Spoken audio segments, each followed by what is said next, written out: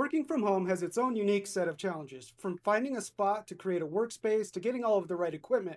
But there's one aspect that's easy to overlook: your home network's security. I'm Jason Cipriani with Jason Perlow, and this week on Jason Squared, we're going to start to dive into a topic about network security.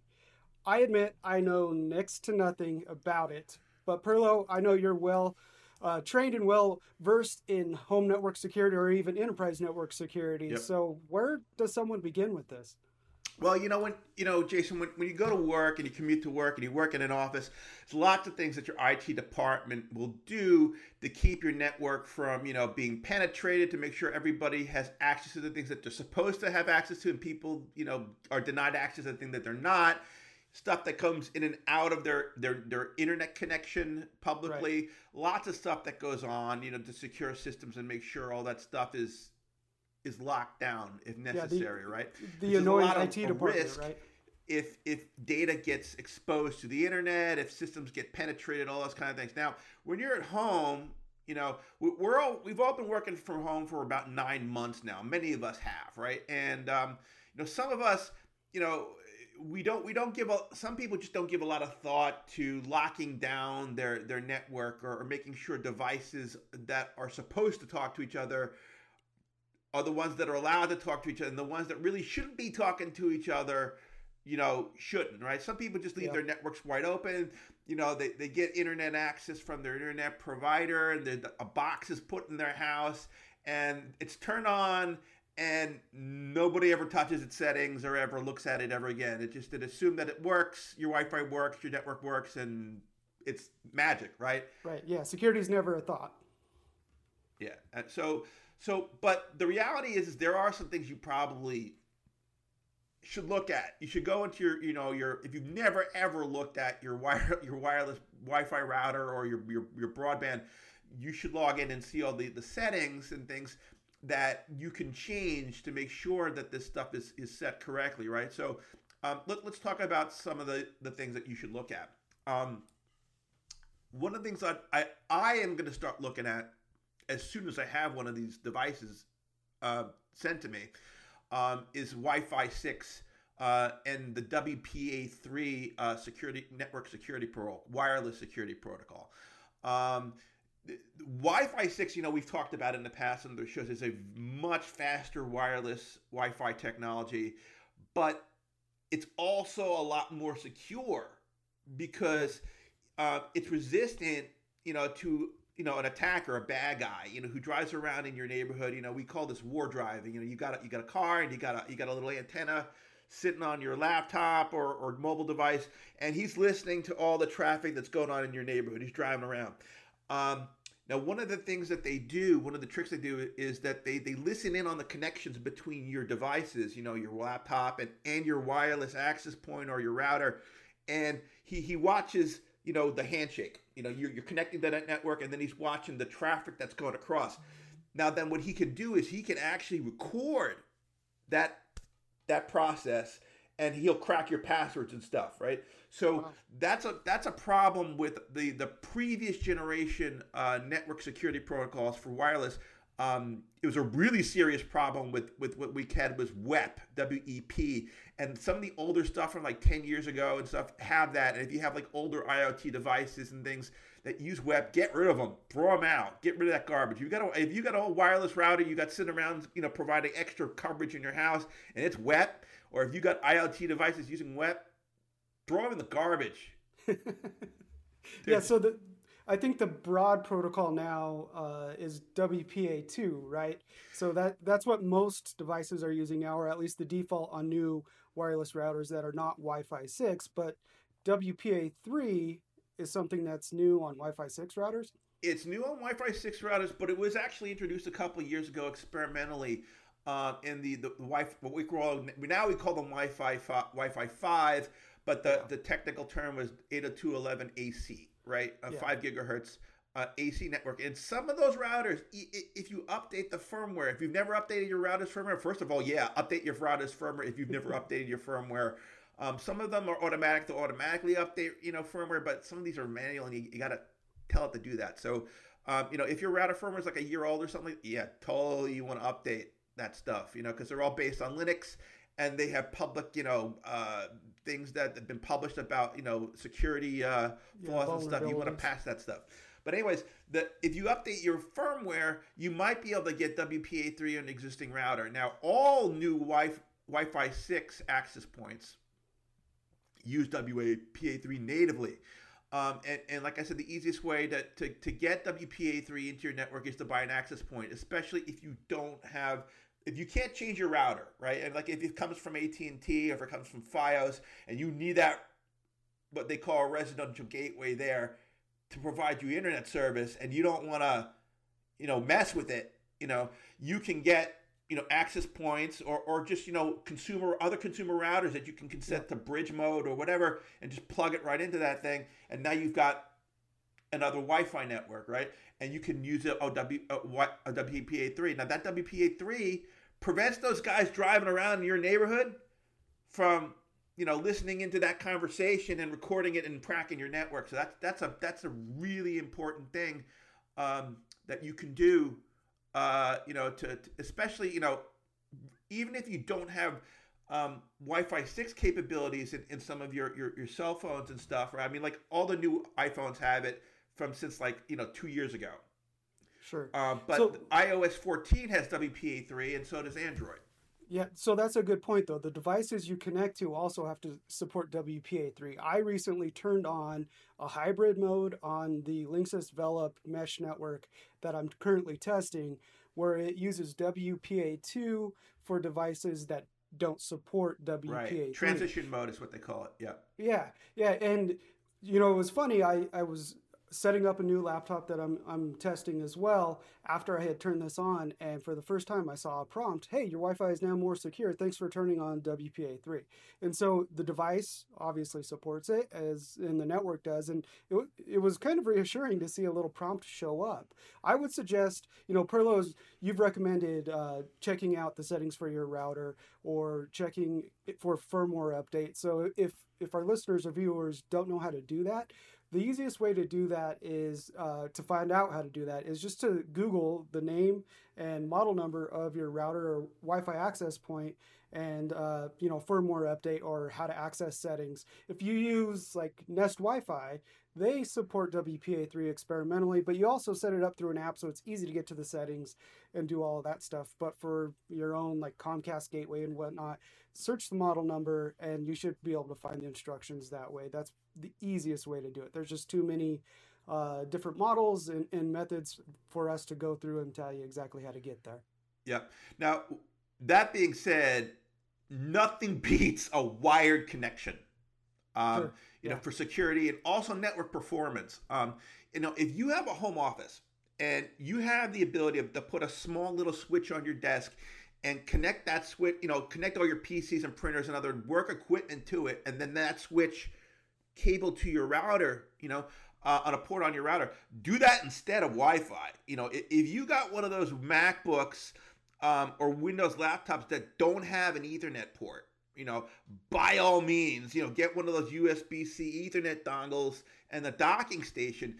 You know, those docking stations are especially helpful, you know, for adding extra USB ports, or if you want to split out your video and audio to multiple external monitors and speakers, so, you know, you have more, you know, screen real estate, you know, do that, because, you know, you'll get wireline speed on a wired Ethernet. You know, the best I can do right now with my with my AC network is around 450 megabits per second on a good day, and I have a gigabit Ethernet connection. So when I'm connected from my Mac directly to my Ethernet, I'm doing, you know, 900, 1,000. You know, and you have extra security there. There's no signal for anyone to pick up. It's hardwired in, and it's a secure connection, or more secure connection than a Wi-Fi connection. Yeah. So what's another aspect of a home network? I've heard of VLANs before, but what exactly is that? So, you know, this is something that if it's built into, you know, your router or your switch or your Wi-Fi access point, this is, so like the analogy I want to give you is like, this is like giving your wireless and your hardwired Ethernet devices their own special highway, right? Okay. That no other cars can drive on, right? You got your own special, express lane. Um, so this is done by turning on something called VLAN tagging, okay, in the switch or the router configuration, and creating a special virtual network that only specifically assigned devices can see. So, for example, if you create something called VLAN 100, right, and you put your home office PCs and equipment on that VLAN 100, right, you're going to go into your operating system settings and set, Ethernet settings, VLAN, you put in the word VLAN 100, the same as you put in the router. Nothing else in your home can communicate with them, such as IoT equipment or anything like that. So they'll talk to each other and they'll be able to go out to the internet, but nothing else in that house can talk to them, whether it's wireless or wired, right? Okay. So that's good to have. That's an easy thing that you can do if you have that capability. So your smart home stuff, which there's been a ton of vulnerabilities over the years discovered in random Internet of Things devices. So the smart home stuff, if you have a properly set up VLAN, won't be able to connect to, let's say, your enterprise laptop that has important confidential files on it, and vice versa? Yep, that's correct. Okay, Absolutely. cool. Do you need any special equipment to set up a VLAN?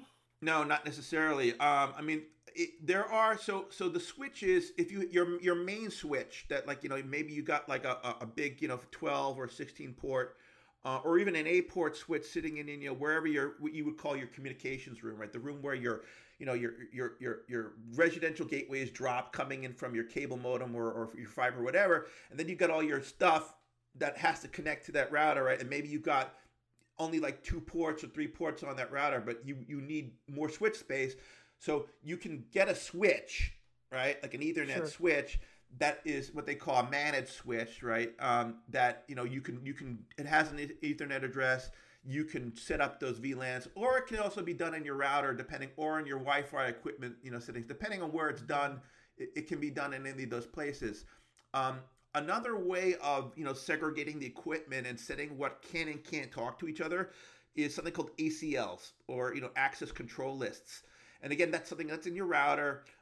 It's a setting, and allows you to define the patterns for what we call ingress and egress, in and out, to the internet, using what we call the MAC address, MAC address, media access control.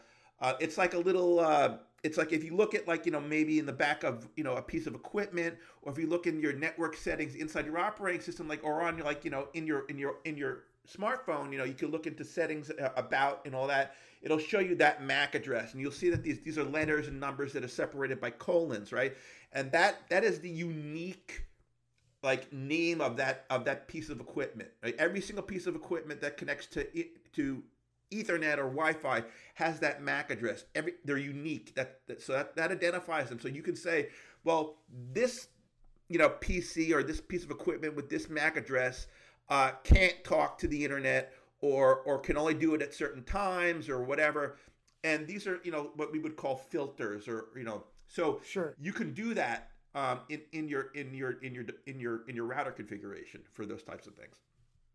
Yeah, and I think Apple recently with iOS 14, actually I know, they rolled out a new privacy feature that randomizes your iPhone and your iPad's MAC address, which is not to be confused with Mac as in Macintosh. Yeah. And so there may be some issues there with trying to identify Apple devices. You could disable that feature if you have network specific settings that require a static MAC address.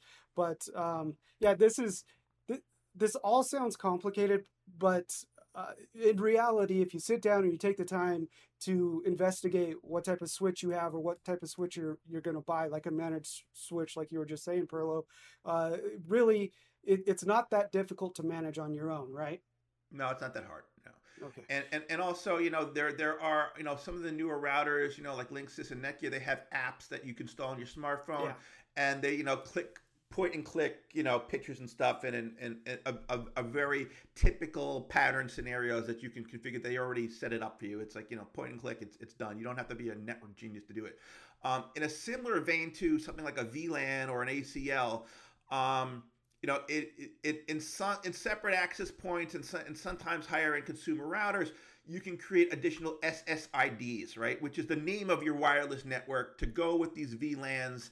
And you could even turn off the SSID. Now, the SSID is the name of your wireless network. So every time that you click on the Wi-Fi browser on your PC or Mac or your Android or your iOS, you pick the network that you're going to connect to, and you see Linksys, ATT, Netgear. Right. Those are default SSIDs that come out of the box on that equipment. You should change them. You should Right. not use what comes out of the box. Well, and a lot And of you the can mesh also turn off the systems. broadcast so other people can't see them, Yeah, right? right.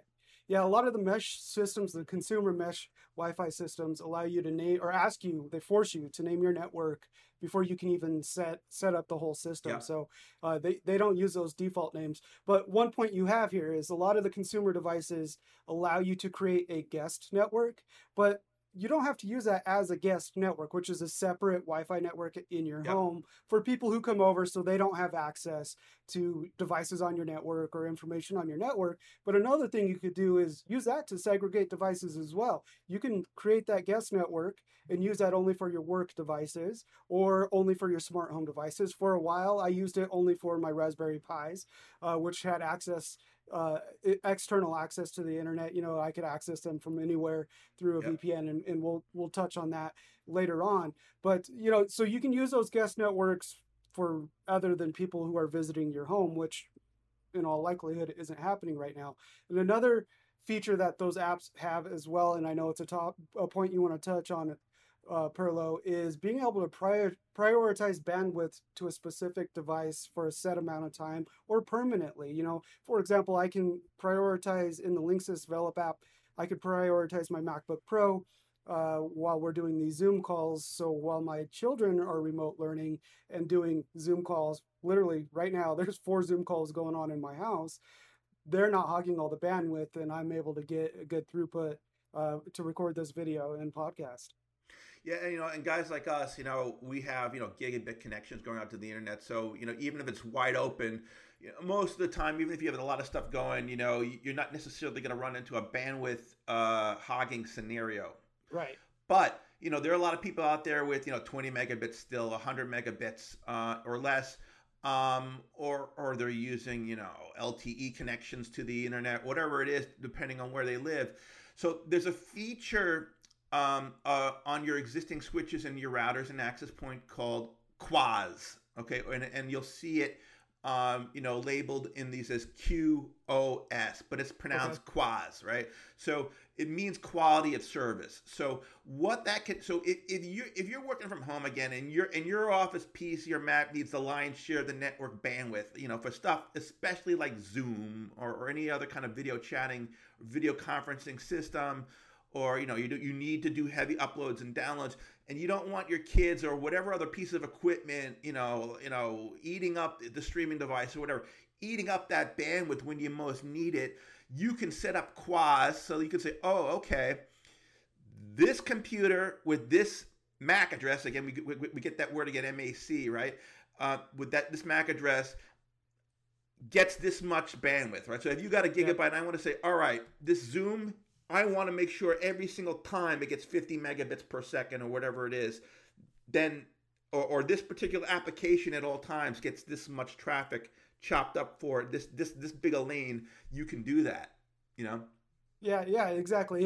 And in Nest Wi-Fi, you can actually set a time limit too. Prioritize this device for 30 minutes. Yep. Prioritize this device for an hour and a half. And there's even settings in the app itself to prioritize online gaming, and they've recently added a setting for video calls.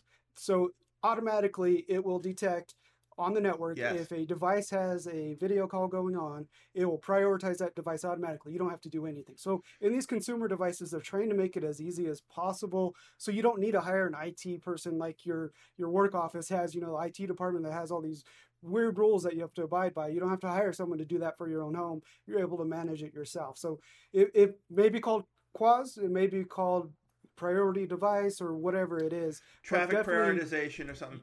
And again, if you have an internet provider that gives you a piece of equipment, but we know the the residential gateway, or they call it an RG at AT&T. You know, maybe your RG is a couple of years old, maybe it's 3 or 4 years old, and it doesn't have these features, but maybe the new ones that they now sent to new customers do. Yeah. You can probably get them to give you a new one for free. Okay, right. I had AT&T do that. I had an older version of an Aris RG, and they had just come out with a new one with some new stuff on it. You know, that had a faster processor and other stuff on it. I just had them send me a new one. I sent the old one back, and they didn't even charge me for it. Yeah, that's solid advice. So look into that as well. So what if someone wants to build like a firewall or, you know, add a little bit of extra security to their home network? Is that possible for to do without spending a fortune? Yeah, totally. So, you know, most routers have, you know, some sort of firewall, you know, built into it. Yeah. You know, and also most have some sort of capability like this already turned on. But most of the ones on the market are fairly simplistic, and they use what's referred to as SPI, or stateful packet inspection, because it uses much less processor intensity. You know, whenever you move network traffic, you got a computer chip, you know, built into the router that has to look at all this stuff and see what the heck is going on and transit it, right? So, but that's not as sophisticated as, you know, what your enterprise data center, you know, your work, you know, going into work and having an office building, might have. Those guys have stuff called UTM, okay, or Unified Threat Management. Now, they use a technology that's different than what most consumers have, called Deep Packet Inspection. And that will even block stuff like viruses or phishing attempts going across the line. Now, if you want to use Star Trek, I like to use Star Trek terms because I like to compare everything to Star Trek, right? And I'm an ultra geek, right? So Trekkie, huh? I'm a Trekkie. So SPI is like scanning somebody and seeing what the shape of that person is, and maybe figuring out, oh, that's an alien, all right, you know, or maybe they're hot or cold, or, you know, whatever. Sure. A deep packet inspection is like looking at that network traffic from an atomic or molecular level, right? It's the transporter beam, the bits and bytes level, you know, like, you know, it takes people apart molecule by molecule before sending them from site A to site B, right? Now, sure. And that, oh, wow, this person's got like a sickness. This person's got, you know, something's going on with his DNA or something. This allows you to see not just stuff like the behavior of malware on things like a network port, right? And when we say network port, we're not just talking about the physical Ethernet ports on the network. We're talking about sometimes, you know, when you put in, you know, URLs and stuff, you'll see like that colon at the end of a URL, like 8080 or something like. That's what we call a network port, right? The TCP/IP protocol uses all those numbers at the end of a connection, you know, for a specific type of thing that they're doing, right? But so this is like the actual genetic code of what the bad traffic looks like, and it'll intelligently block things at the source. Now, a firewall with this UTM can cost as cheap as like $100, you know, or as much as $500 to thousands of dollars, depending how fast you need it to be. Because like I said, it's got to look at every single, you know, bit and byte going across and inspect it, right? And that degrades your network performance. So if you got a 100 megabit connection, you know, you can get firewalls that can process your what they call wireline speed with not degrading your performance for around $100. You know, there's the one that you introduced me was the Firewalla, the red. Yeah. Right. Yeah. They have Firewalla blue, red, and gold. Gold is their premium device. I think it's gigabit speed that it's able to inspect packets, scan for open ports on your network, block ads, block viruses, malware, all of that. It's not the ad blocking portion of it isn't perfect in my experience, but everything else seems to work really well. I still need to do some more testing. I've been waiting until the kids aren't in remote learning because messing with work while they're trying to do all the stuff they're doing is not a fun experience for them, but especially for me. But it also supports VLANs and some of the other stuff we've been talking about as well. It even shows you how much bandwidth a device has been using, so you know if there's something that's on your network that's running all the time that's a data hog, especially with Comcast rolling out their data cap to the entire country. You know, stuff like that. So Firewalla is one brand. Who else? That's the only one I'm really familiar with as a consumer firewall. I know you know of some others. All the major, you know, network names have some sort of UTM product. But some of these things also have annual subscription costs for stuff like the malware signature, because basically they've got virus scanners built into the box. So you can also $500 and up when you start getting into gigabit levels of performance.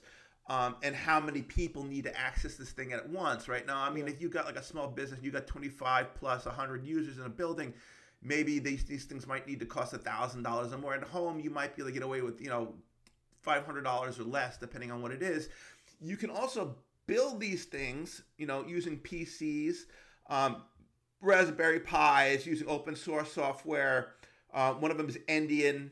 There are a few others. You can also buy PC software like Sophos that you can run on a PC that sits between your router and your network. So you might want to do some research into this.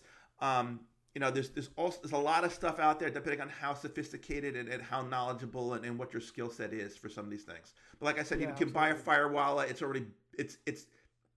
a box. You plug it in. It takes 10 minutes, 5 minutes to get that thing running, and bang, it just works for a lot. It's more or less plug and play, which is pretty awesome. You get into the gold, there's a lot more network management. That's for someone who is a little bit more knowledgeable now about networks. But the red and the blue are just, like I said, plug and play, really easy to set up, really easy to use. I think I reviewed the blue and the red, both on ZDNet. So they're great products themselves. The gold actually includes a VPN back to your home network when you're out and about. What exactly is a VPN, Perlo? So a VPN, again, this is another thing that could be built into your router, built into your PC or Mac operating system, built into your mobile device operating system even. This is what we call a virtual private network. So we talked about VLANs earlier, which segregates devices from talking to each other on your own network before you go out to the internet, right? So this technology is different because it creates a tunnel, right, for that traffic between your device, at the end or originating point or the end point, okay, to wherever it's going on the internet, right? So if your employer, okay, has a VPN endpoint, maybe companies like Cisco and Microsoft make these. There's other companies that make these. They've given you some software that you can run on your PC or your Mac or even your mobile device or your router or your firewall device, right? To connect the things that work in your company's data center or a cloud provider using this, this VPN connection. You click the button, ding, everything's green and you're secure. Right. Now, you can also set up VPNs at public endpoints. Okay, using a subscription service, so it makes it much more difficult for your traffic to be snooped on, right? So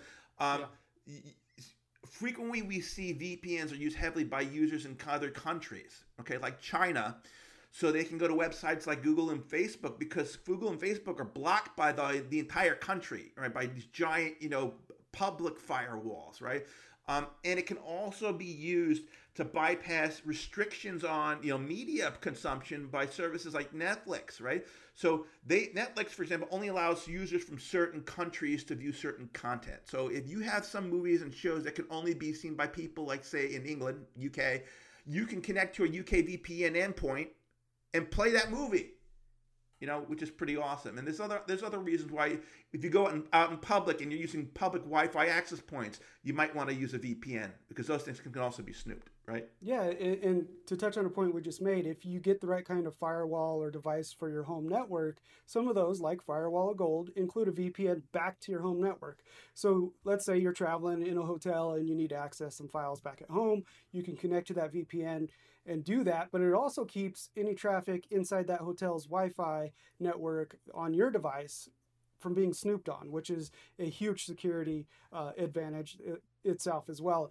I run a VPN on a Raspberry Pi. It's called Pi VPN. It took me maybe 10 minutes to set up, and the longest part of that was it creating the encryption key and going through WireGuard to finish that setup process. So when I leave my home, my phone automatically turns on the VPN. WireGuard has this built into the app. It automatically turns on the VPN when it detects that I am no longer connected to my home network. And then anytime I connect either cellular or to a random Wi-Fi network, I am connected to actually my home network's VPN. So everything I do is secure and cannot be snooped on, which is really easy to do.